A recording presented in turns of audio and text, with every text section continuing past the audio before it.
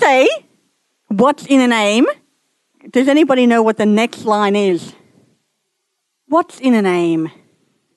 Will the rose by any other name smell as sweet? Did anybody think of Romeo and Juliet? No, come on, Shakespeare, people. Shakespeare's meant to be like one of the greatest writers of all time. And he talks about names. Well, in Romeo and Juliet he does. He goes on about names and he says, you know what? Because there's like the Montagues and the Capulets, they're the two main people in Romeo and Juliet. And they don't like each other. But of course, two people, one person from Capulet and one person from Montague, falls in love. And so they say, oh no, if only you didn't have that name. If only you weren't a Montague. Like, does a name really matter? Today, I want to talk about names. And to help me at the very beginning, I'm going to welcome somebody who already knows that they're coming up. So come on up. Because I can't tell people what your name is because that's what I want you to tell. Oh, hello. Hi. Hello, it's nice to see you. Hi. Okay, for those who do not know, can you please tell the whole group of people here, what is your name? Catherine. Catherine what? Catherine Grace Patterson. And do you know why you were called Catherine Grace Patterson? Nope. No idea. Because you chose it. Yeah. Well, Dad and I chose it. Yeah. Oh, do you know what your name means? No. No, I don't know what your name means either. I did look it up. No, I do know now. So Catherine means, it's an English name and it means pure or clean. But I only knew that like 2 days ago when I actually looked it up. Because when Matt and I were choosing, and it seems strange to me that the only reason that this person is called Catherine is because Matt and I decided it she would be. I don't know if that seems strange to anybody else, but like, we just chose a name because we liked it. I had to like the long version and the short version, and Matt had to like how it looks. So the reason that Catherine is spelled Kathryn is because Matt likes how it goes up and then down. And there was other reasons too. But while we were choosing names, when I was pregnant with Daniel and with Catherine, I would say to Matt, especially when I was pregnant with Daniel, who's my oldest son, we need to think of a name. And he would come up with stupid names. And I was like, we have to think of a serious name. Yes. It's like we've got 9 months, we've got plenty of time. It's like so, Catherine, you aren't just called Catherine. What do other people call you? Kathy, Little Miss Annoying. Which is Dad. Cool. So, Kathy, Little Miss, Annoying. I sometimes call you beautiful. Yes. So, why does Dad call you annoying? Would you? Because I'm annoying. Yeah. Matt and Catherine made a T-shirt that have their faces on it saying annoying because they both like annoying each other. Do you know why we call you Little Miss? Yeah. I used to have this T-shirt that said Little Miss Chatterbox because I kept on talking. So, yeah. But now I don't. Yes, he does. So when I call you Little Miss, is that the same as calling you Catherine? Basically. Does it change who you are? No. No? Well, yes, because it means I'm little and I'm a miss. When Catherine's school, waiting outside, and her teacher came up and said, oh, I need to tell you something that Kathy did today. And I thought to myself, I don't know who Kathy is. Like, I'm in Catherine's classroom once a week, but I didn't know who Kathy was. And so Catherine came out and I said to her, your teacher was telling me about Kathy. Who's Kathy? Me. And she's like, I am, Mum. Everybody calls me Kathy. So I didn't even know that my daughter was called Kathy until last year. Thank you, Catherine. Kathy, Little Miss, beautiful, annoying. Does anybody here know what their name means? Mackenzie, what does your name mean? Warrior of the Sun. Warrior of God. Warrior of God. Does anybody else know what their name means? Oh, Mr. Bree. So actually in Mexico, like for real, if you go to Mexico, Sabri means potato chips, so I'm written on all the chip bags. Nice. Go, Daniel. Mine means God my judge. I'm pretty sure mine means the Lord is God. His name's Joel, in case you were wondering. My name means youthful. Nice, Julie. I should say people's name before they say. So, Paul, what does your name mean? My name means small or humble. So, 1 out of 2 ain't bad. SJ, or Sarah Jane. Princess and gift from God. Nice. Jesus. Pretty cool name. In the Bible, there are about 200 names or titles that can be found in the Bible about Jesus. Anybody want to think of what some of them would be? Emmanuel. Yeah, Emmanuel, that's a good one. Jose. Yep, Jose. Anybody think of any others? There's over 200 of them. Oh, what does your name mean? Darren? Darren is a masculine given name of uncertain etymological origins. Some theories state that it is originated from the Anglicisation of the Irish first name Darag, meaning oak tree. Nice. Messiah, that's a good one. There's lots. There's King of Kings, there's Lord of Lords, there's Yahweh. In Matthew 1:21, this is what an angel says to Joseph. She will give birth to a son, and you will give him the name Jesus, because he will save his people from their sins. And if we go back to the Old Testament, Isaiah 9:6 tells us, for a child is born to us, a son is given, and the government will rest on his shoulders. And he will be called Wonderful Counselor, Mighty God, Everlasting Father, Prince of Peace. Now, Isaiah was written long before Jesus was born.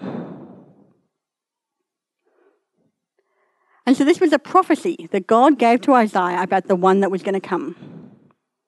And what you'll find from this moment on, everybody's looking for this person. And why wouldn't you? Everybody's looking for who this wonderful counselor, mighty God, everlasting Father, Prince of Peace is going to be. And if you keep on reading after what we call the Christmas story, you'll find that those people that have been waiting their whole life, and when they see Jesus, they say, wow, this is the one I've been waiting for. Because why wouldn't you want to wait for someone like this? Because he saves his people from their sin.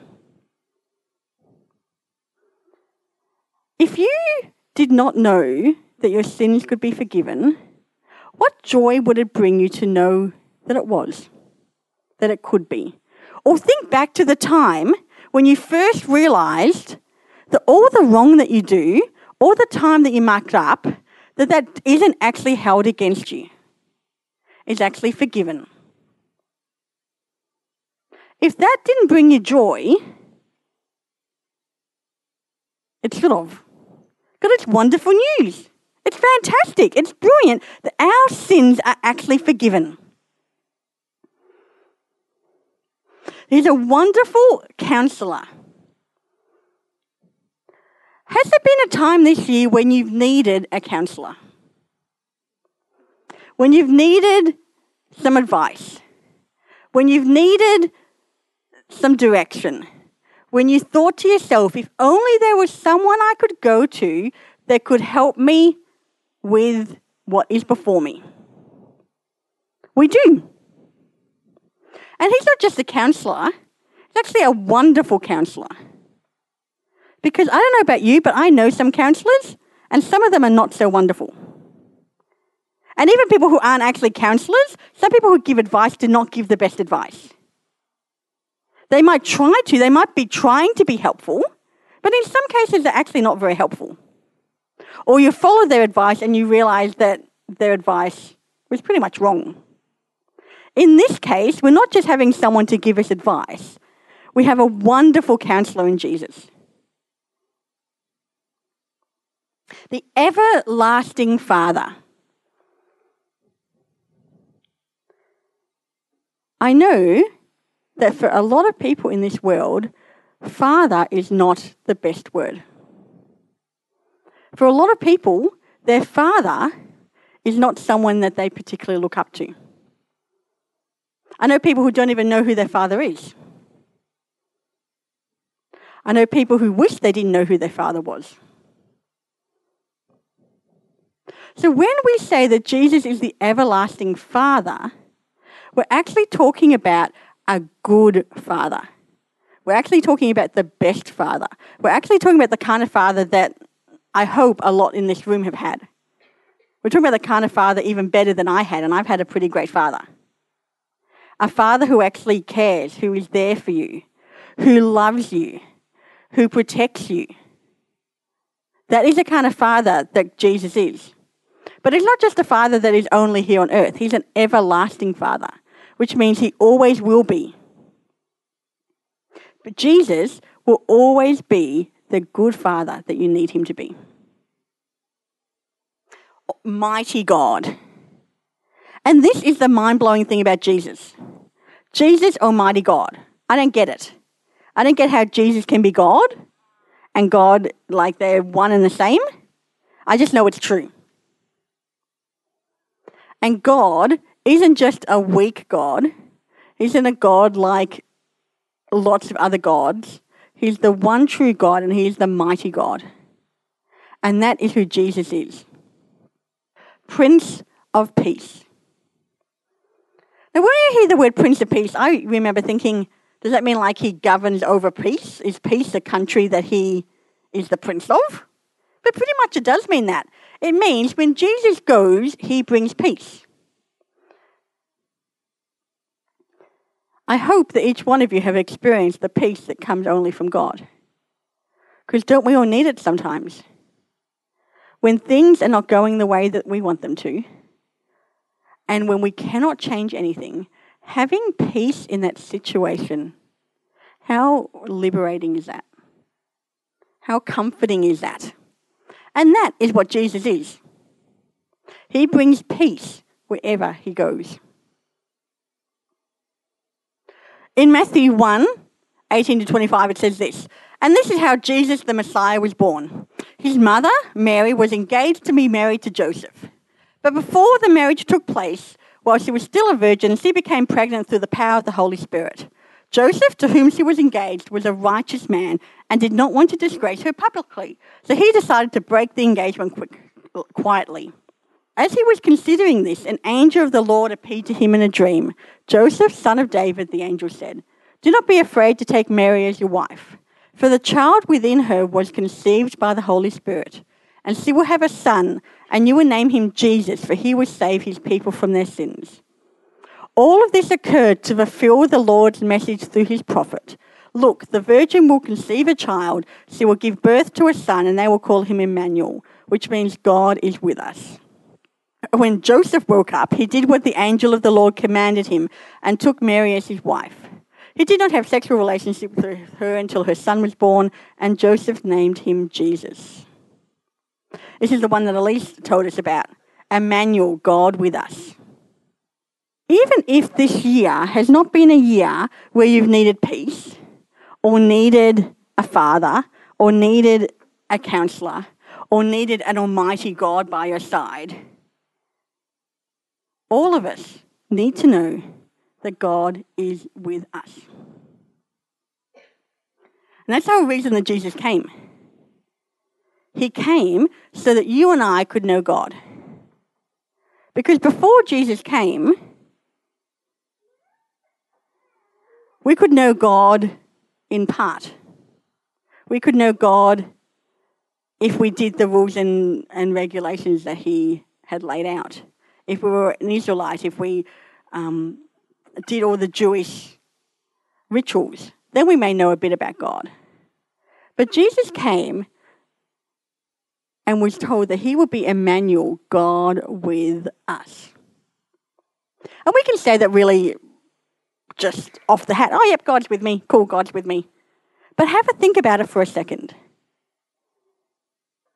The King of Kings and the Lord of Lords, the one that is above everyone, who alone is holy and lives in unapproachable light, is what a verse in John tells us. That is the God that is with us. That is the God that gave up all his power, all his omnipotence, omnipotent, I can't even say the word, but I'm sure you know what I mean, came to earth so that we could know God and God could know us.